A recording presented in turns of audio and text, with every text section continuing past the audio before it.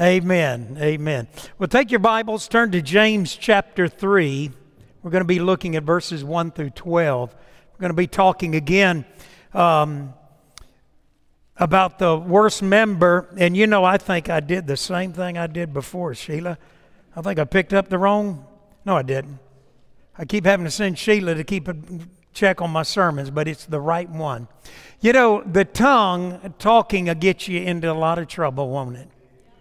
In fact, we said last week that the tongue, you and I are the temple of God's Holy Spirit. In other words, this is the church. Turn to your neighbor and say, this is the church. Okay. Then as we did last week, stick your tongue out at your neighbor and say, and this is the worst member in the church. Well, you know, there's a lot of truth to that. Talking, tongue, what you and I say can get us into a lot of trouble. You know, they say that men speak about 20,000 words. I think I'm correct. 20,000 words a day. Women speak up to 30,000 words a day. I always say in marriage, you know, a lot of times what happens, a man, he's already spent his quota all through the day. When he gets home, he don't want to talk anymore, right? Ladies, they've just gotten started. In fact, one man said that his wife could speak 150 words a minute with gust up to 180. Well, you know, I've known some men that talk to you. Do you know that you'll talk 1/5 of your entire life? Did you know that? Did you know that according to estimates, in 1 year, you and I will speak 66 books, 800 pages apiece per book? Imagine how many words that is. In fact, on an average day, if you took the amount of your communication and put it would be a 54-page novel that you and I are writing every day of our life. We said last week, your tongue is a concealed weapon, isn't it? You know, in a lot of ways, your tongue can do a lot of good, but it can also do a lot of damage. Your tongue is the only muscle in your body that is attached at only one end. All other muscles are attached at both ends. Your tongue is not. It's the most difficult member in the church. And that's true. Jack Graham said this. He said, what is in the well will come up in the bucket. Isn't that true? You know, your tongue will say a lot. Jesus said it this way. Matthew 12:34. Jesus said, out of the abundance of the heart, the mouth speaks. And so that's what we're talking about today. So in James chapter 3, beginning at verse 1, not many of you should presume to be teachers, my brothers, because you know that we who teach will be judged more strictly.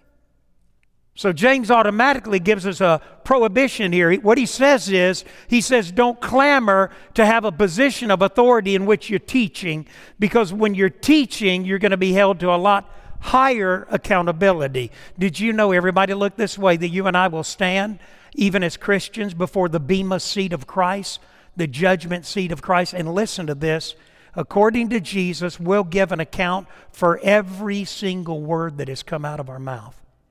Wow. I don't know about you, but that frightens me a little bit. Chuck Swindoll said it this way. He said, why? Because teachers are responsible for teaching the truth, God's truth, not their own opinion, because the words teachers sow will affect so many lives, and because teachers are expected to model the truth they teach. That's why James chapter 3 verse 1 says, don't let there be many teachers, because people are watching you. And they want to see if how you live matches what you say and what I say. Now look at verse 2. We will all stumble. We all stumble in many ways. In other words, James says whether you're a teacher or not, we all stumble. Now, everybody listen. It's one thing for you to stumble. It's another thing for me to stumble. Say amen if you understood that. It is one thing for me to stumble, it's another thing for you to stumble, but there's a difference in our stumbling.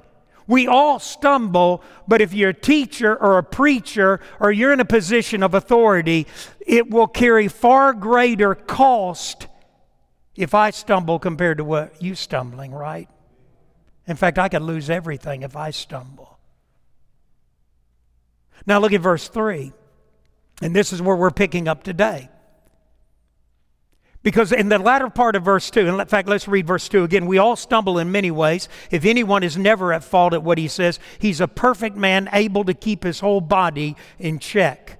Verse 3, when we put bits into the mouths of horses, we make them obey us, we can turn the whole animal. Or take ships as an example. Although they are so large, they're driven by strong winds. They are moved or manipulated or steered by a very small rudder wherever the pilot wants to go. Likewise, the tongue is a small part of the body, but it makes great boast. Consider what a great forest is set on fire by a small spark. The tongue also is a what? It's a fire. A world of evil among the parts of the body. It corrupts the whole person, sets the whole course of his life on fire, and it itself is set on fire by hell. All kinds of animals, birds, reptiles, creatures of the sea are being tamed and have been tamed by man, but no man, now notice that, but no man can tame the tongue. It is a restless evil full of deadly poison. With the tongue we praise our Lord and Father, and with it we curse men who have been made in God's likeness. Out of the same mouth come praise and cursing. My brothers, this should not be. Can both fresh water and salt water flow from the same spring? My brothers, can a fig tree bear olives, or a grapevine bear figs? Neither can salt spring produce fresh water. Let's pray again. Lord, we thank you, we love you, we give you glory, and we pray this in the name of Jesus. Lord, cleanse me. Let me be a tool in your hand. And in your name, Jesus, we pray. Amen. Amen. You can be seated. First of all, what James is saying, and there's 3 points here, our tongues have the power. Now, everybody listen. Our tongues, your tongue, has the power to direct your life and the lives of other people. Does that make sense? And what James says here, he says, listen, you can take a horse, you put bit and bridle in that massive animal, that animal can weigh over 1,000 pounds, and a child can lead that animal around. Willie came up to me, he was talking about showing me video of him at the camp and riding the zip line and everybody hooting and hollering for him. But he also looked at me and said, you know, Brother Jeff, I love horses, and I got to ride a horse while I was at camp. Like I said, I've never seen a kid enjoy a Christian camp any more than Willie Cox. Willie, you're going to be a regular. But James also said, listen, he said, just like a bit and bridle will control the direction of a horse, and just like the rudder will control even a massive ship, he says here that your tongue and my tongue has that same ability. It directs your life, it directs my life. Boy, that is powerful. In other words, I wrote this down, it's critical. What you say does affect much of where you go and what you do in life and what others do. Let me ask you something. Do you self-talk? You self-talk? I do. Let me ask you this. If we could put a tongue, a voice to your mental self-talk, would it be positive, or would the majority of it be negative? Now think about that for a minute. Now everybody listen. Your enemy, called Diabolos, the devil, the slanderer, is the accuser of the brethren. Everybody listen, look this way. And he's right here corrupting all your self-talk. Right? And the reality is that if you and I are not careful, a lot of our self-talk, that voice inside of us can be negative rather than positive. It can be discouraging rather than encouraging. In fact, I wrote this principle down. Your tongue has the power to direct your life even in your head. And it can direct the lives of other people. Listen to what John Maxwell said in The Difference Maker. In fact, listen. If you want to buy a book that I believe is one of the best books I've ever read, is John Maxwell's The Difference Maker, where he talks about your attitude and my attitude. Listen to what he says. He said most people, now here, listen, can remember the harsh words of a parent or a teacher even years or decades after the fact. Some people carry the scars of such experiences their whole life. Listen, I'm 67 years old. When my dad left NASA, born in New York, lived in Florida, traveled around the country when he was with NASA. When we moved to Yazoo City, Mississippi, I thought I'd died and gone to hell. I was that Yankee accent. Hey, you guys. The first time I said, hey, you guys, they all turned in and looked at me as if I were a leper. But listen, they did not scar me, but a 9th grade English teacher scarred me to this day, and I've never forgotten it.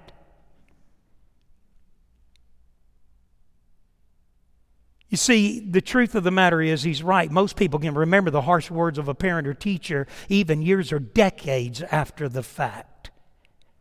Maxwell went on to call the pain principle. He said, hurting people hurt people. Hurting people hurt people and are easily hurt by them. He went on to say this: positive words can have an impact on a person's attitude, and usually we can remember those who spoke such. When I was working on my doctorate, and you've heard me say this, the professor that taught, there were 4 professors teaching this counseling class. This professor wrote the textbook on the class. He called me into his office. Now, let me tell you, this is how much I believe in me academically. I believe that he was calling me in to fail me. And he called me in. You know what he called me in to do? He called me in to look at me and say these words: I've given you the highest grade I've ever given a student in all the years of teaching. He was the president of a seminary, of a college. He had wrote the textbook. I never forgot that. I can see it to this day in my mind. Do you have those moments? Do you have those moments when somebody used this tongue, used their words to build into you courage and strength? A moment ago, I met a man out here in our hallway who's here today, and his daughter is dating one of the young men in this church. And I looked at him and I said, John is a fine young man. And I said, John is an individual, I believe he could do anything he put his mind to. You see, it means something. William Barclay said it well. He said one of the highest of human duties is the duty of encouragement. It is easy to laugh at men's ideas. It's easy to pour cold water on their enthusiasm. It's easy to discourage others. The world is full of discouragers, William Barclay said. We have a Christian duty to encourage one another. Many a time a word of praise or thanks or appreciation or cheer has kept a man on his feet. And blessed is the man or woman who speaks such a word. Did you realize the power that your tongue has for good? One writer put a principle. He said, your tongue, what you say, directs much of what you do and where you go in life, as well as the lives of other people. Do you pour into other people? If you go to Cracker Barrel, you'll either sit there and allow the kids to destroy the table, leave food everywhere, and you'll tip some poor girl making $2.13 an hour. You'll tip her $1 when she's working and doing the best she can to take care of you. And you're unappreciative, unencouraging, and my God, whatever you do, if you look like you've been to church, please mess your hair up. Take your suit off, put something else on, and don't affect the kingdom of God with that kind of attitude. You're far better off to look at her and say, thank you so much. We appreciate you taking care of us today. And let me tell you, my wife will look at a young waitress a lot of times and she'll say these words. She'll say, you know, you've got beautiful eyes.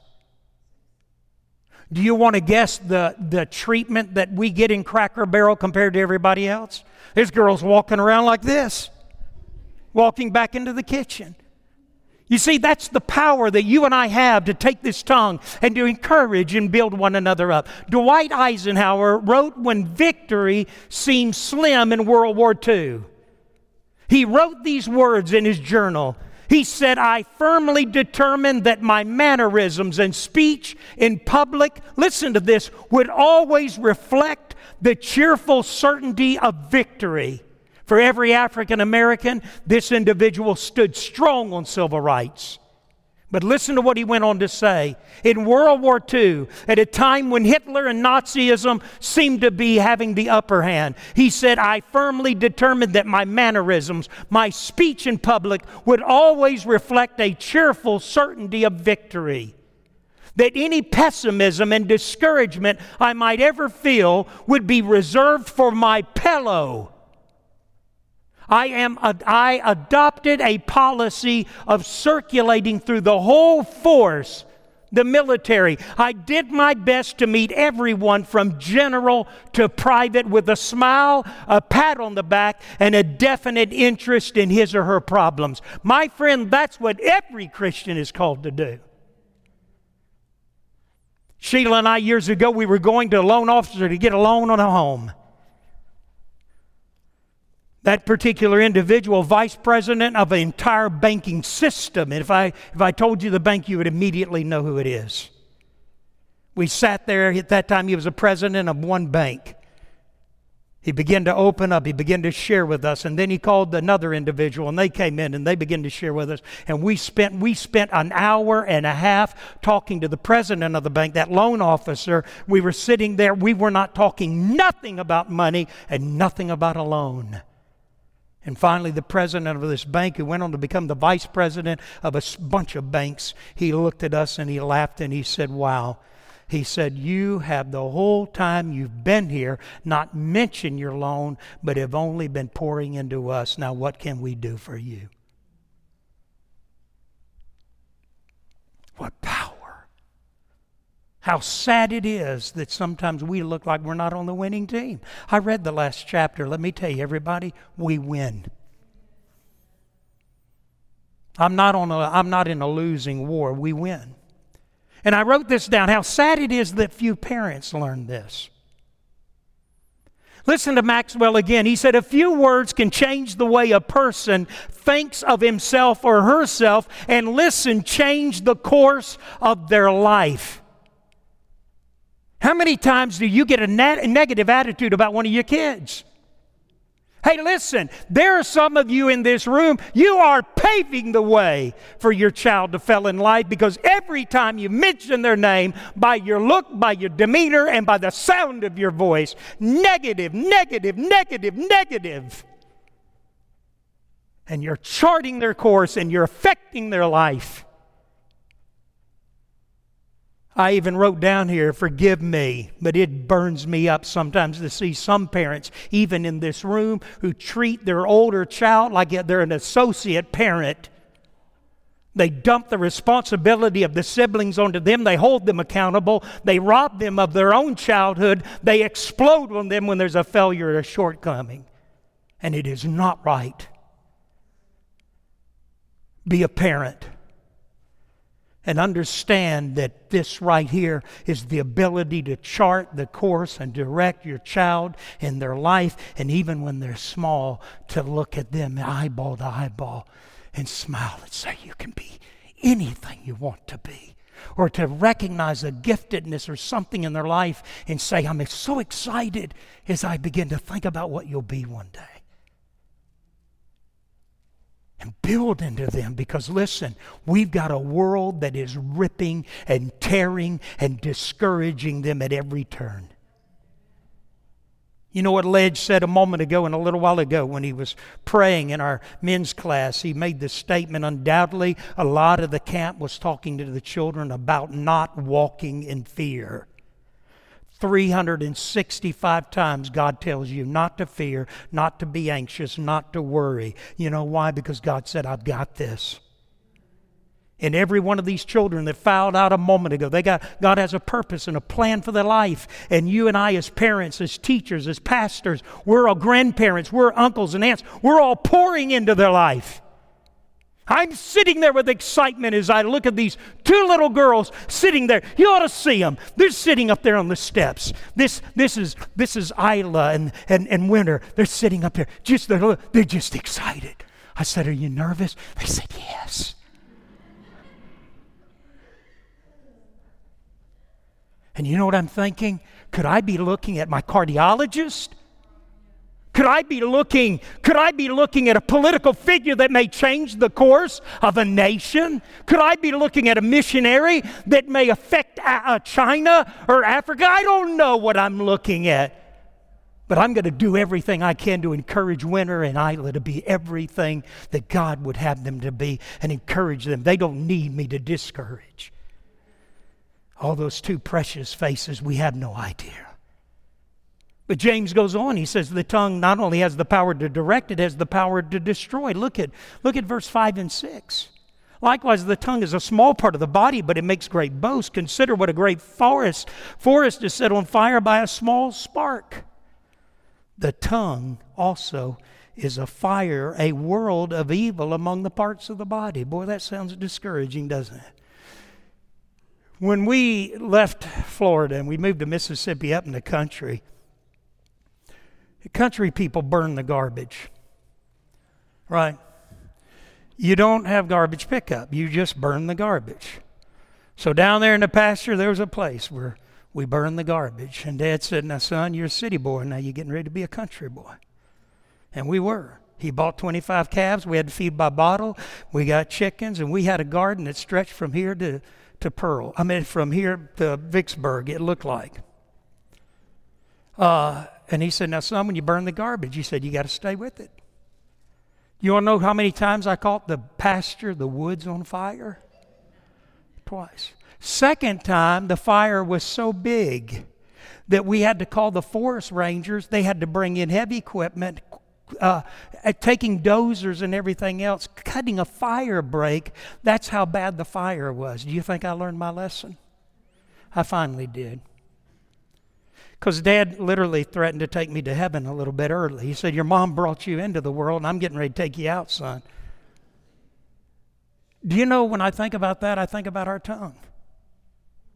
Our tongue, our ability to speak, has an enormous amount of power. James said, listen, it's like a fire. It's like a fire if it gets out of control.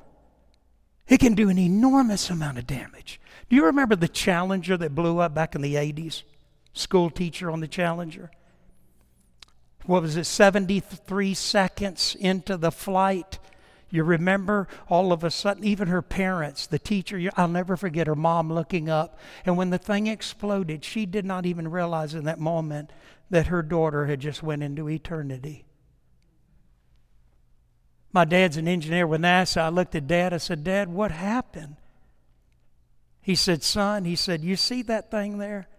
That Saturn V rocket, which is the ones that sent us to the moon, and the rockets on that shuttle. He said, you see that? He said, that is a bomb, son. And he said, the only way that bomb works to lift that vessel off the ground is we have to control the explosion. He said the O-rings were exposed to extreme temperatures in January, a fluke winter, and he said, and they became unreliable, and the fuel went out the O-rings, and that thing exploded and took 7 people into eternity. That's your tongue. If your tongue is not controlled, it can do the same amount of damage. The Great Chicago Fire of 1871 was believed to have been started by a cow that kicked over a lantern. It killed hundreds of people in Chicago, destroyed 3.3 miles of the city, and over 1,700 structures in the city of Chicago because a cow kicked over a lantern that started a fire in O'Leary's barn. Do you see, do you understand how dangerous your tongue is? Do you understand, parent, that one wrong word, one overheard conversation can forever affect the direction and the destiny of your child? Do you understand that? Do you understand, listen, irreparable damage?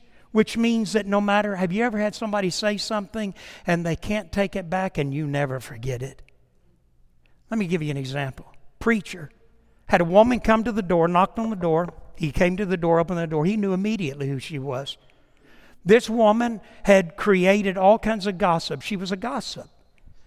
And she had made up a story of the pastor being involved with a woman in the community. It was nothing but a lie. She came under conviction. This woman came, stood on that porch, stood looking at that pastor. And she said, Pastor, all of it was a lie. It was not true. I'm so sorry. And I want to ask you to forgive me. He looked at her and said, I forgive you. He said, hang on just a minute. He went back. He got a feather pillow. He took a knife. He ripped a big rip into it. He walked outside off that porch, out there in the front yard with this woman looking. And he shook that feather pillow out in that wind. And those feathers began to go everywhere. And he looked at her and said, the problem is you've done irreparable damage. And you can never go back and collect how far it has spread. You know, Mark Twain said, a lie will go around the world while truth is putting on its shoes. So James said, listen, to be careful. You know, I had an individual here the last few weeks. They were on a YouTuber special, on one of these specials, and they said, what advice would you give me? I said, speak slowly and weigh every word. Imagine if every mom and dad, every grandparent, every one of us, every uncle and aunt, every individual that affects the lives of other people, imagine if we got up every morning and said, oh God, I understand that my tongue has the ability to encourage, to lift up, and to be positive, or God, it can do an enormous amount of damage. Lord, please help me. Because that's the last point. Our tongues have the ability to direct lives. They have the ability to destroy lives. Our tongues have the power to direct our lives and the lives of others. Our tongues have the power to destroy our lives and the lives of others. But our tongues are the most dangerous if they are not controlled by the Holy Spirit. Is that not true? You know, he said it. He goes on down here, he said the tongue in verse 6 also is a fire, a world of evil among the parts of the body. It corrupts the whole person. It sets the whole course of his life on fire. It itself set on fire by hell. Wow. James said it can defile the body. It can destroy the course of life. You mean what I say, what comes out of my mouth can affect the course of my life? You know why some people never do well in life? Because they're so rotten negative. They're pessimist. They're half empty. Everything's doom and gloom. They're always down. They're always the victim. I mean, they pour them out. You know why they never go far in life? Because who wants them around them? Is that the kind of person you're going to hire in your business? You know, a Christian ought to be the most encouraging of all. That ought to be who we are. But James said here is that it has the power of hell. If it is not bridled by the Holy Spirit. In fact, one preacher I heard make this statement. He said, if you can't post Jesus' name at the end of your social media rant, then don't say it at all. Wow. Verse 7 and 8, he goes on, all kinds of animals, birds, reptiles, creatures of the sea are being tamed, have been tamed by man. But look at verse 8. Do you see it? But no man can tame the tongue. It's a restless evil full of deadly poison. We can tame lions. We can tame tigers. We can tame elephants. We can tame a killer whale. But James says we can't tame our tongue. Now everybody listen. Only God can. It is only when you and I bring our mouth and our speech under the lordship of Jesus Christ, because he goes on to say this, listen, all kinds of animals, birds, reptiles, creatures of the sea, they're being tamed. They have been tamed by man, but no man can tame the tongue. It's a restless evil full of deadly poison. With the tongue we praise our Lord and Father, and with it we curse men who have been made in God's likeness. You know what one writer called this? He said, our tongue is like a Jekyll and Hyde. We can praise the Lord and worship here and then flip somebody off on the way home on the interstate. And James said, we can worship here, we can praise here, and we can get mad, and we can be using all kinds of profanity an hour later. We can be arguing and fighting in our homes, in our marriages, in our families. And that's when children see that. Let me tell you what that is. That's hypocrisy. They don't like it, and that's why they often walk away from the faith. Hey, everybody listen. I'll close in a moment. SBC, Southern Baptist Convention, in 1998, we baptized nearly 400,000 teenagers. In 2020, do you want to know how many we baptized? 20,000. The Southern Baptists dropped from 1998 to 2020. In 22 years, we dropped 95% among baptisms among teenagers. Let me tell you why. Because kids are tired of seeing the hypocrisy of their parents and even their grandparents. If this is Christianity, I went to a home one time where they were in the middle of a fight. You know what their teenage daughter said? If this is Christianity, I don't want it. And guess what? She's been living in hell her whole life. You know why? Because her parents set the course of action, the direction of her life. I wrote this down. If your tongue is not under the lordship of Jesus Christ, and my tongue, if we're not a slave to Jesus Christ, then we become a Dr. Jekyll and a Mr. Hyde. We become unpredictable. You ever say this? There's no telling what may come out of his mouth. You ever heard somebody say that? That should never be said of a Christian. We should always know what will come out of their mouth. Well, I've got to close. You know, he goes on to say this down here. He says, verse 11, can both fresh water and salt water flow from the same spring? My brothers, can a fig tree produce olives, a grapevine figs? Neither can salt spring produce fresh water. Let me end it with a personal example.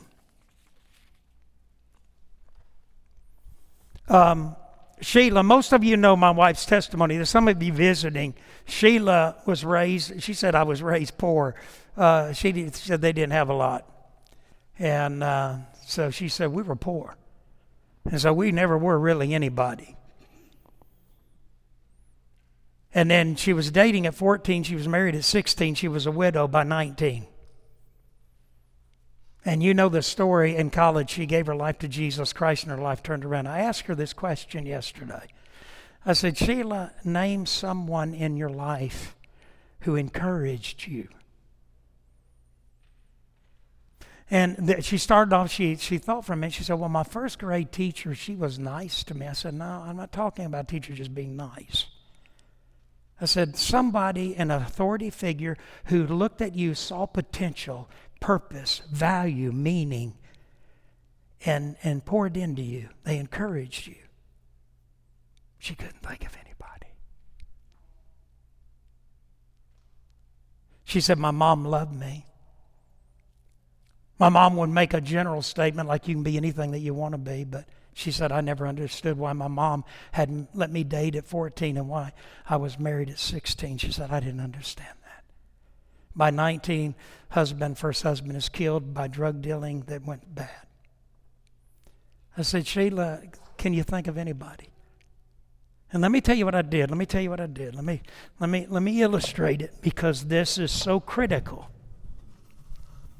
We're sitting there, and it was like God said, encourage her. So I looked at her, and I had my Bible, and I pulled the 31st Psalm. This read at funerals. And I looked at her, and I said, you're the kindest person I know that I've ever met. She's crying right now. We both started crying. I said, you've gone with me all over the world. I've drug you to Africa, drug you to Europe. I said, we've been all over the world. In the military, I said, you've always been kind. It was never, Frankie, it was never about color. It was never about gender. It was never about anything. It wasn't even LGBTQ. It didn't matter who she met. She was always kind and Christ-like to everybody. I never sweated her. I knew no matter what situation that we were in, she would always make me proud. So I just said, wow, you're such a godly, Christ-like, kind person. I said, your kids. She had lost her sister 2 weeks ago today. I said, your kids, all 4 of them, came around you like a fence. I said, Amy, Emily, Ledge, and Jeffrey. I said, your in-laws, your daughter-in-laws, your son-in-laws, your grandkids, everybody, your church. And many of you came to the funeral, and many of you who could not come called and paid respects. And I said, you're so loved because you're such a godly, Christ-honoring woman who makes me so proud. I said, you're beautiful. You look 15 years younger than you do, than your age. Men, throw that in just in case. I just sat there and we both just cried. Because I want all you young people to listen. We don't know how long we're going to have each other. I had 99% blockage in the Widowmaker when they put a stent in. The only thing I remember when I was going to have that done, because I was literally about to have a heart attack on the treadmill, was I looked and I saw 2 big 6'3" sons on each side of their mama. But if I ever give her up, I don't want to say all them things when she's gone. I want her to know him now. How many of us realize that one day we may not have somebody, and we have the opportunity to use this tool in our mouth and to say to the people that raised us, and maybe they were flawed. We're all flawed. You young people, be patient with your parents because you ain't there yet. But is there somebody that God puts on your heart, or is it just people in general? Do you need to be more positive, more loving, more embracing, to say to people, you know, God, my mission for the rest of my life, I want to be an encourager. I want to use my tongue to set people's lives in a positive direction. Let's stand. Our Heavenly Father, we just come to you, and Lord, we thank you and we praise you. Lord, we have an unbelievable opportunity, and that is to be an encourager, to be a positive influence in the life of people, to speak truth into their life, to say those things. Lord, there are times that we have to say negative things, but even in that we can embrace it with love, with mercy, with grace, with even in that a positive attitude. Lord, I spoke of an English teacher who scarred me to this day. But Lord, I also can remember those teachers. And I said it last week, Miss Lee, after schools integrated in the 1960s, I had an English teacher, an African-American, Miss Lee, a precious saint. She loved me. She'd laugh, shake her head. She moved my desk up there by her desk because I cut up so much. And she'd look at me sometime, and this sweet African-American woman would say to me, Jeff, one day I'm going to read about you. You're going to be used greatly by God. You're going to be a great man. She didn't know that I grew up in a home where my mom had all kinds of psychiatric problems. She didn't know the kid that was sitting next to her desk was sometimes, dear Lord, laughing and cutting up because sometimes life could be so depressing. She believed in me. One day I'll see her in heaven. We'll hug necks, and one day we'll talk about Jesus. Lord, I pray today if there's a man or woman, boy or girl, who's not a Christian, may they realize that they'll never be able to control their tongue. No man can control it. Only the power of the indwelling Holy Spirit can do that. We may quench that spirit, grieve that spirit, and may have to confess sometimes for the things that we say. But Lord, help us to bring it under the lordship of Christ. Help every parent to realize that children are just pieces of clay that are being molded and made into whatever we're going to fashion and make them into. Lord, help us to realize that what we say can hurt somebody. It can forever affect their life, either in a positive way or a negative way. Help us, dear Lord, to weigh our words. And Lord, if we don't know Christ, to come today to give our life to Him and to follow in obedience. And Lord, we pray all of this in the name of Jesus. Amen.